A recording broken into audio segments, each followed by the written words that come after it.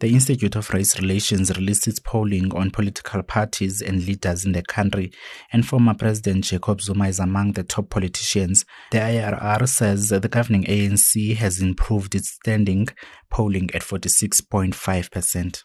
All political parties have reason for some worry and perhaps some optimism. Since 2022, it seems from our data that the ANC has strengthened their position, going from 41.8% of support to 46.5%.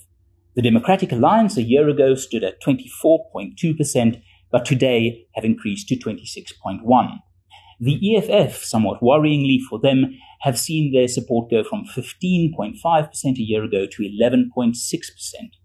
The Inkatha Freedom Party, the IFP, showing a significant improvement, almost doubling its share of the vote in terms of this opinion poll from 5.1% a year ago to 9.4% today.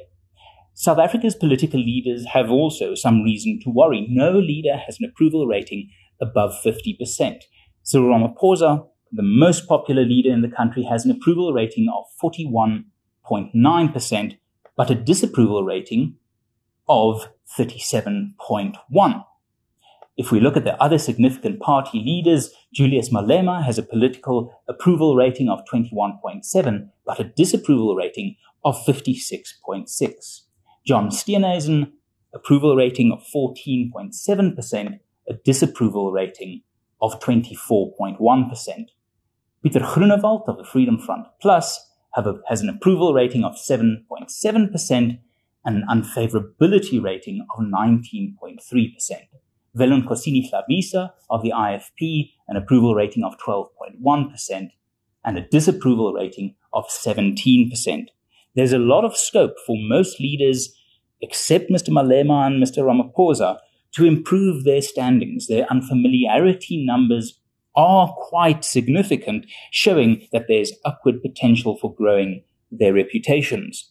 And the political parties can know that it's all to play for if they ensure a message of opportunity, a state's role of support for that opportunity, and a serious intent on building trust, because distrust of politicians is the number one reason that people in this opinion poll indicate they are unlikely to vote.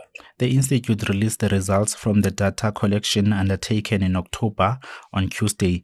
The polling was done among a sample size of 604 people.